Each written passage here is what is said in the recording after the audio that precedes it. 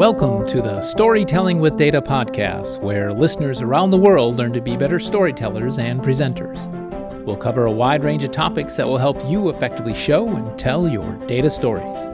So get ready to separate yourself from the mess of 3D exploding pie charts and deliver knockout presentations.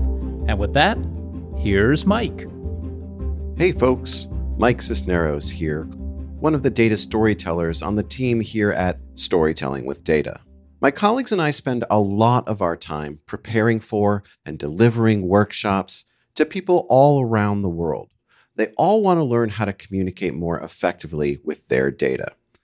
And we get the rare opportunity to meet these people, thousands of people every year across a huge variety of industries, companies, roles, and everybody that we talk to is in a unique place on their own personal journey towards strengthening their communication skills.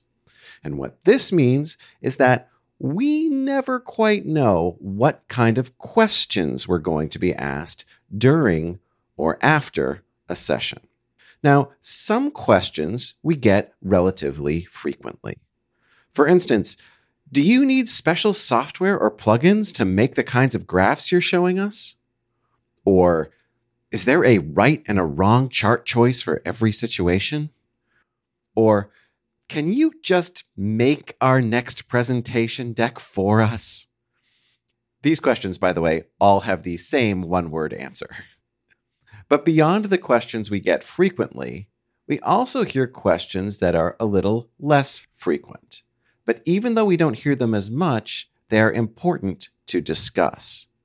And when questions come up in a workshop that we don't hear very often, I think it's a great moment for the people who are in attendance that day. It sparks a conversation that otherwise might never have come to pass, and it gives everybody there in the session something to think about that they might not have ever considered otherwise. Now, I love when this happens because it shows that people are not only thinking deeply about communication and how it relates to their own specific situations, but they're also likely going to take what we talk about and apply it because the question is likely about something that was specific to their particular situation. And because of this, they're going to take committed steps to improve their presentations going forward. Now, my fellow storytellers and I thought that it was worth capturing and sharing some of these questions and answers more broadly.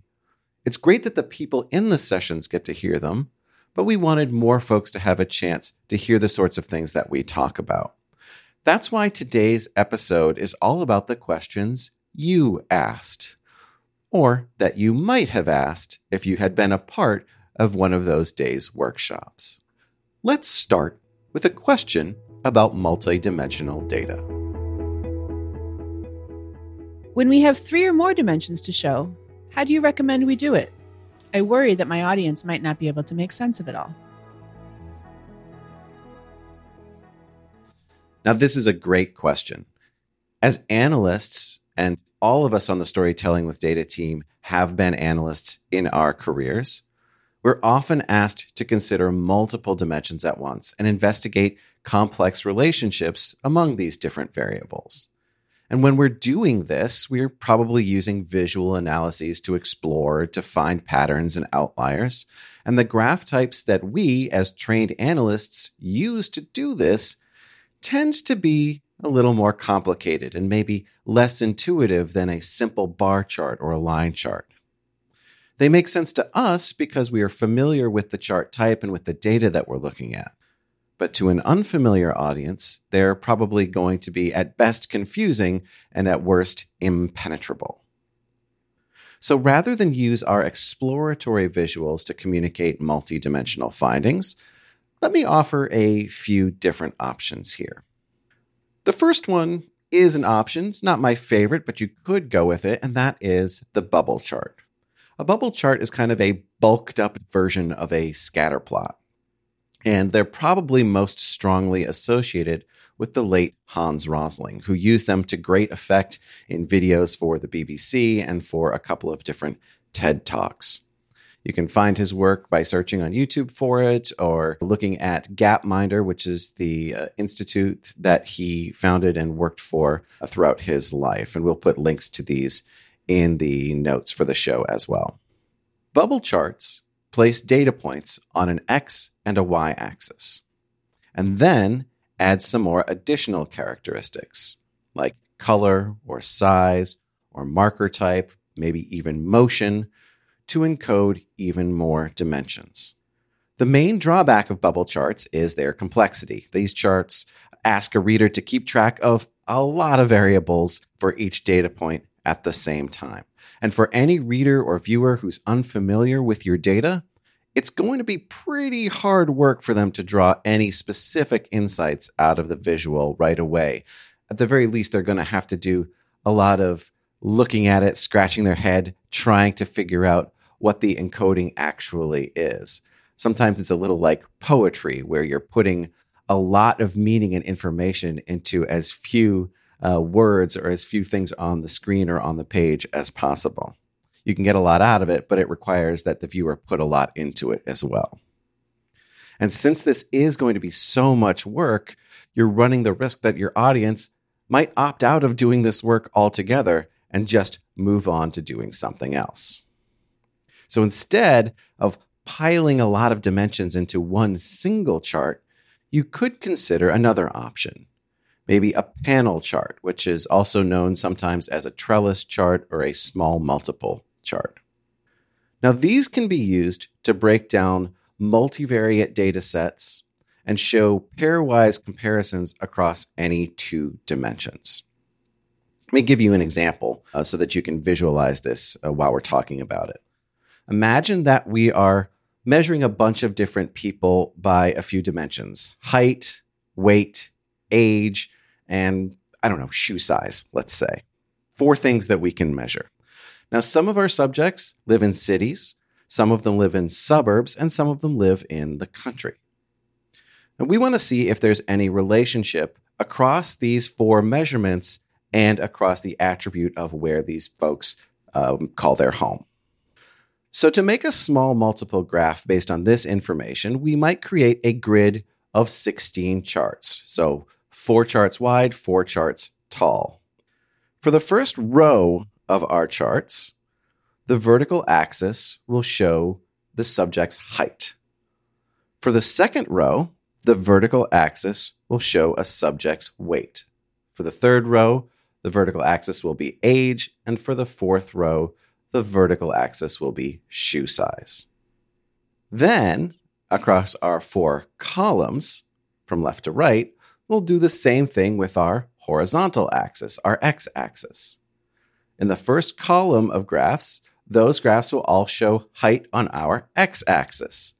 The next column will show weight on the x-axis, and so on. So within each graph, we're going to put a point for each one of the people that we've measured, and we're going to use a color to show whether that person lives in the city, the suburbs, or the country. So if you've followed this description, or if I've described it well enough, what you're imagining is 16 individual charts. Each one of them is comparing 2 of the 4 variables or the 4 measurements that we have taken for each person. We can see by looking at each one of these charts if there's a correlation between those 2 variables, or in addition, if there are any bits of clustering going on that might have to do with where people live. We're still asking our audience to do some work, although it might be a little bit easier to see the information in this format than it would have been in the bubble chart. Maybe the best approach to showing 3 or more dimensions at once would be try not to do so. At least don't do so without providing a lot of context and guidance to your viewers. So rather than trying to find one magic graph or one collection of graphs that will do all of the heavy lifting, instead consider using techniques like animation or showing multiple graphs in a sequence to highlight some specific takeaways one at a time. We might need multi-dimensional graphs to explore our data, but in presenting our findings, we can choose simpler graphs that make these findings unmistakable. And when you do that, when you choose simpler graphs and reveal them one by one, or you build this complicated graph piece by piece as you narrate through each element for your audience, you can take your readers, you can take your viewers on a journey of understanding, building their knowledge piece by piece, taking them ultimately to a sophisticated but full understanding at the end of the process. That sophisticated investigation that you have done with this complicated outcome is much more likely to be understood at the end of the day if your audience can take it in gradually via simpler visualizations than they would be if we asked them to grasp the entire multidimensional analysis all at once. Our next question is not about graph type, but more about graph layout. I was always taught that you should center, align, and capitalize the first letters of words and titles. I've noticed Storytelling with Data's charts only capitalize the first word in the chart title. You use all caps for the axis titles, and you don't center align anything. What's the reason for that? Now, that is a great question. Now, there are good reasons why many tools use title case and center aligned text as the defaults for headers and for titles. These formatting choices, generally speaking, help that text stand out from everything else around it. Most written text in the West, for instance, is left aligned because left aligned text is easiest to read. So when you want something to stand out from that, like a title or a section header, it makes sense that you would maybe align it differently. Center aligned text in that situation will grab a reader's attention because of the contrast with the other text on the page. Similarly, capitalizing every word in a phrase helps to set it off from the surrounding text and makes it seem a little bit more formal and important. But in graphs for business communications, the title shouldn't be the element that stands out the most. It's going to provide important context for the viewer, of course, but the data and the insights should be the stars of the show. So with some slight tweaks to the default settings that our tools often have, can make our title a stronger supporting player without stealing focus from the key elements of a communication.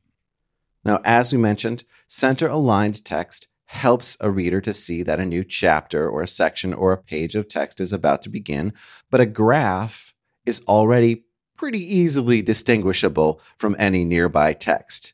We don't need center-aligned titles to overemphasize that distinction. Instead, if we left align our chart titles, we can use that alignment to create a visual frame around our graph without requiring us to draw any additional lines like borders around a chart. Putting the title in the top left of our graph space also ensures that a viewer is more likely to see that important context first and make it easier to find at a glance. Now let's talk about sentence case versus title case in terms of clarity and speed of comprehension. The big thing that title case does is set text apart from the surrounding words, and in our graph, since our title is on its own, not near other words, it doesn't need that kind of assistance in separating it out from the things around it.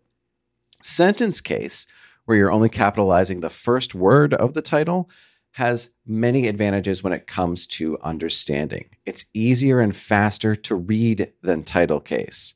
In any long block of text, you don't want to have every single word capitalized. It looks weird and wrong and really slows you down when you're trying to read it. Sentence case also feels a little less formal, a little more approachable than title case does. And that can be really beneficial in those situations where your audience is unfamiliar with the data that you're presenting. Or when they're unfamiliar with data in general, you want to make yourself or make your graphs feel a little more welcoming. Another thing to keep in mind when you use title case, where every word is capitalized, proper nouns are a lot harder to pick out. And if you have proper nouns in your chart title, then using sentence case will make them stand out a lot more easily. Now, we talked so far only about the titles of our graphs, but the titles of our axes are where we actually use something different, which is we use all caps. The axis titles are providing important information to any viewer of a graph. But the thing is, they shouldn't be distracting. They should be easily discoverable, but at the same time, they should be able to fade into the background. And it might seem counterintuitive that using all caps will make them fade into the background, but stay with me here because you'll see why in just a second. There's several ways that we can achieve this balance of easy to find, but also easy to ignore in our axis titles. One thing is pretty simple, is we set the text to a neutral but readable gray color, so it's not calling attention through being bold or popping in terms of the color that we're using. But this is why we're using all caps. When you think about a block of text, or a block of a couple words really, where the text is all caps, the outline around those words is a more regular shape. It's usually a rectangle rather than a jagged mix of ascenders and descenders, which is the technical word for the parts of the lowercase letters that stick up above the line of text or that drop below the baseline of the font. That can make it easier when you're using all caps for that regular rectangle. You sort of unfocus your eyes a little bit, and that text will fade into the background more easily. Also, when we align our axis titles to the top of the y-axis or all the way to the left of the x-axis, they can always then be found more easily than if they're floating in the center of the axis, which for whatever reason is where most of our tools tend to put them by default. When we do that, it's just like when we put our title to the left-hand side of the graph. The axis titles in these locations are actually creating implicit borders around our graph rather than forcing us to draw actual borders around our graph. Now, I think we should keep in mind here that these choices are not right or wrong. They're just reflective of the styles that me and my fellow data storytellers here at Storytelling with Data have been following as we have created graphs over the last several years. It's matter of preference and the priorities that we have when we are creating visuals for our specific audiences. In business, it is important to maximize understanding and clarity in our charts, and these choices are all about accomplishing that most effectively. If your organization has an established style guide already, or if they follow existing guidelines like AP Style or Chicago Manual of Style, what have you, then you should stick with those conventions. Otherwise, consider the impression that you want to make on your audience and make your own capitalization and alignment choices accordingly. Our third question today is about the level of detail we include in our communications. How do I know how much detail to include in my slides? I want to make sure the context of the communication is clear, but I don't want my visuals to feel cluttered or have so much explanation that my audience thinks I'm talking down to them. Our workshops emphasize the importance of simplifying our communications without oversimplifying them. Visually, we want to get rid of anything that gets in the way of understanding, and that means removing unnecessary lines, removing significant digits that aren't actually that significant, data labels that don't necessarily need to be there, and so on. But we also need to be careful that we don't remove so much information that we leave our audiences guessing about what they're even viewing. How much context, then, is it necessary for us to include so that we have an understandable but uncluttered visual on one hand, presented with enough background information for the viewer to grasp its meaning, with the key insights and the recommended actions emphasized? We have addressed a question like this in the past, and when we've done so, we've relied on the always true, if sometimes unsatisfactory response of, "It depends." Every situation is unique. There's no checklist, there's no scorecard you can use in every circumstance to ensure that you've hit the perfect amount of detail. However, there are a couple of considerations that will help you zero in on just the right amount of context to provide in your particular communication. Those are the method of delivery you'll be using and the relationship you have with your audience. When you're presenting something live, or when you're presenting something in real time in a virtual setting, you have tremendous flexibility. You can respond to audience cues and questions. You can add or skip over details. You can add or skip over background information on the fly, all based on the reactions you're getting. And you can prepare more slides. In fact, you should maybe prepare more slides to visually support your step-by-step explanations and keep viewers' attention, particularly in an online communication. You can get away with having less context and detail physically written down or actually shown on the screen because you are there live and in person to fill in any blanks.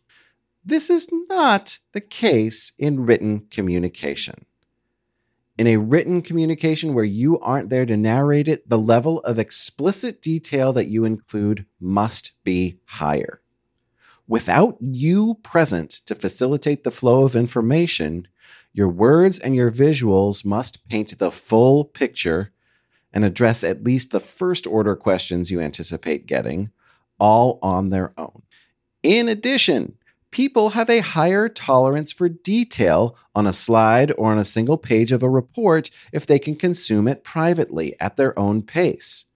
In a live group setting, they will not have that level of tolerance for detail because they will feel pressured to listen and to read and to consume things all at the same time.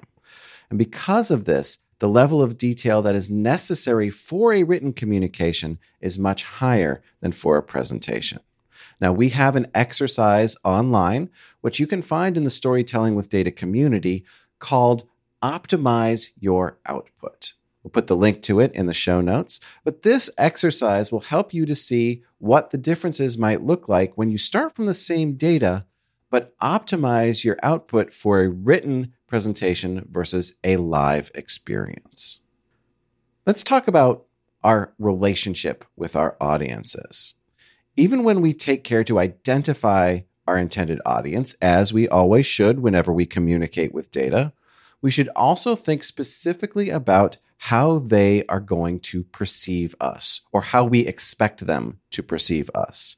Maybe we've worked with a certain group before, or maybe we've worked with their mutual acquaintances. And as a result, we might begin the presentation having already established our bona fides. If you have an established, trusting relationship with your audience, then you can get away with showing a lot less detail without your audience even questioning it.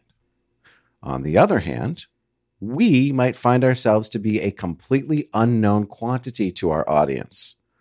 Or we might have had to deliver unwelcome news in prior presentations to that same group. If you haven't established a basis of trust with your audience, or if they harbor some kind of negativity from prior communications, then you may need to show detail more explicitly. That way, your audience is less likely to feel that you're trying to mislead them by only showing the parts that back up your story and selectively discarding any of the rest of the information. You can test out different structures and levels of detail in your presentation early on in the creative process by employing a decidedly low-tech but incredibly effective technique known as storyboarding. I storyboard with almost everything that I create nowadays. I highly recommend it. If you don't storyboard on a regular basis but would like to see how it can be put into action, I'm going to once again refer you to our online community where the exercise Storyboard Your Project can give you some guidelines for getting started. Let's do one final question today before everybody gets bored of my voice. In fact, this question is all about being bored. In my role supporting our corporate leaders, I often need to build one presentation and then deliver it over and over again as I bring it to multiple local and regional offices. How do I keep myself from getting bored when I have to tell essentially the same story 5, 10, or 20 times in a row? Anyone who's had to share the same communication multiple times is going to identify with this struggle. For a presentation to be effective and compelling, we as storytellers have to be engaged with it. And it is just natural to find that to be an easier task when the story is fresh to us versus when we've already delivered it dozens of times. There are a few techniques to use that we have found to have been effective in keeping us present, focused, and compelling to an audience, even when telling a story that we've told many times before. First, remember that since every audience is unique, every presentation will be unique as well. If you're delivering a communication to a dozen different local or regional offices, each one of those offices is going to have a different set of local competitors, a different set of circumstances, a unique composition of team members. And because of this, even if 80 or 90% of your presentation is the same every time, there's still going to be that rest of it, that 10 to 20% that is distinctly and specifically relevant for that particular audience. Ideally, you're going to have a few slides at least in every presentation that are customized for that day's session. And that custom content, both building it and delivering it, will keep you engaged as you prepare the presentation, as you actually bring that presentation out on the road, and it will help to make the overall story a lot more meaningful to your audience as you deliver it. But even if the slide deck, for whatever reason, stayed exactly the same, it's unlikely, if not impossible, that any two presentations would ever be exactly the same, because how the content is framed, what parts of the story are more meaningful, the nature, the volume of the questions your audience is going to have, the level of detail you share, all of these are dependent on the situation, on the specific group with which you'll be speaking. And you, being the presenter, are going to stay present. You're going to stay attuned to what your audience is telling you, both verbally and non-verbally, while you're presenting, and that very thing will keep you from going on autopilot. Another critical thing to remember is that you might have delivered this same message 100 times before to 100 different audiences, but for the people in front of you, it is their first time hearing the presentation. Think of stage actors. They might be called on to do 9 shows a week for months on end, but they can't just phone it in and not give their best every time, because their job is to provide a great experience for the theater goers in the crowd who are only ever going to see one performance. If anything, your past experience of giving a similar presentation is going to make you even more prepared to adjust to your audience's specific needs, specific interests, all on the fly. The way that you have a command of your prepared material due to all of these different times that you've given it, this is going to make you even more confident and capable of handling whatever questions your audience that day might have. And by the 20th presentation, or by the 50th or the 100th, it's likely that you'll have heard and answered a lot of the common inquiries before. And you're going to have a lot more headspace and enthusiasm to handle the unusual or challenging ones. Finally, a word of warning here. Resist the temptation to make changes just to keep yourself entertained. Your slides, I promise you, don't need new graphics. They don't need a new template. They don't need different graphs just because you are tired of looking at them over and over again. Look, revising your work, certainly justifiable in some cases. In fact, iterating is almost always advisable as you're building your presentation for the first time. And as you see over time that maybe certain sections of this presentation aren't resonating well with most audiences, and you think you have a way that you can improve them, absolutely. You'd be remiss not to make changes at that point in time. But making modifications to your presentation just for the sake of making changes is ill-advised. I found that when I would go down that path, it would rarely make the communication better. At best, it would just make it different, at the cost of a lot more effort on my part. Usually, when I found myself doing this, it would be a warning sign that I was losing sight of what was important, which is the focus on the audience. Instead, I had started to focus on keeping myself entertained. And that is a clear case of misplaced priorities whenever we start to value our own amusement over the audience's engagement. Refocus on the audience, and that will keep you engaged even when you've given that same presentation what feels like a dozen, 2 dozen, 5 dozen times before. Those 4 questions all came from attendees of our recent workshops. And the next question could very well come from you, because our next virtual public workshops will be held in the first 2 weeks of May, which are right around the corner. On May 4th and 5th, that's a Wednesday and a Thursday, we'll be holding our foundational Let's Learn Storytelling with Data workshop.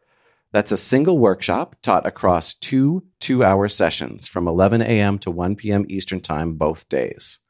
This is the workshop where we teach the fundamentals of effective visualization.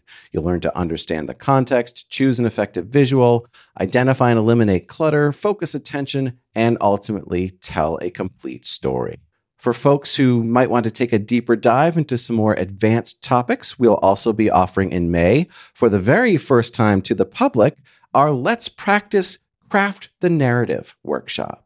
In this highly interactive, hands-on session, you'll learn to craft a compelling narrative through guided facilitation. Come to the workshop with a project of your own and leave with a solid plan for what you want to communicate, how you'll do it, plus an approach to replicate in future communications. You'll get and give personalized feedback throughout the session through carefully constructed individual exercises and interactive activities. This advanced workshop, the Let's Practice Craft the Narrative workshop, will be on May 11th and 12th. Also a Wednesday and a Thursday, a single workshop conducted across 2 2-hour sessions beginning at 11 a.m. Eastern Time each day. Podcast listeners will get a 10% discount on either or both workshops. Go to storytellingwithData.com/public-workshops to register. Again, we'll have the link in the episode notes. And be sure to enter the code PODCAST10, that's podcast10 at checkout to get your 10% discount. We hope you enjoyed this episode of the Storytelling with Data podcast. If you like what you hear, feel free to subscribe or tell a friend. If you're more of a visual person, you can also follow us on the Storytelling with Data YouTube channel. We've got visualization makeovers there, tutorials, and lots of what you love from the Storytelling with Data team. Follow us on all the socials, LinkedIn, Twitter, Instagram, to keep up with the latest content. You can read our blog at storytellingwithdata.com or join our online community at community.storytellingwithdata.com to practice and sharpen your data communication skills. Thanks for tuning in, and we'll see you next time.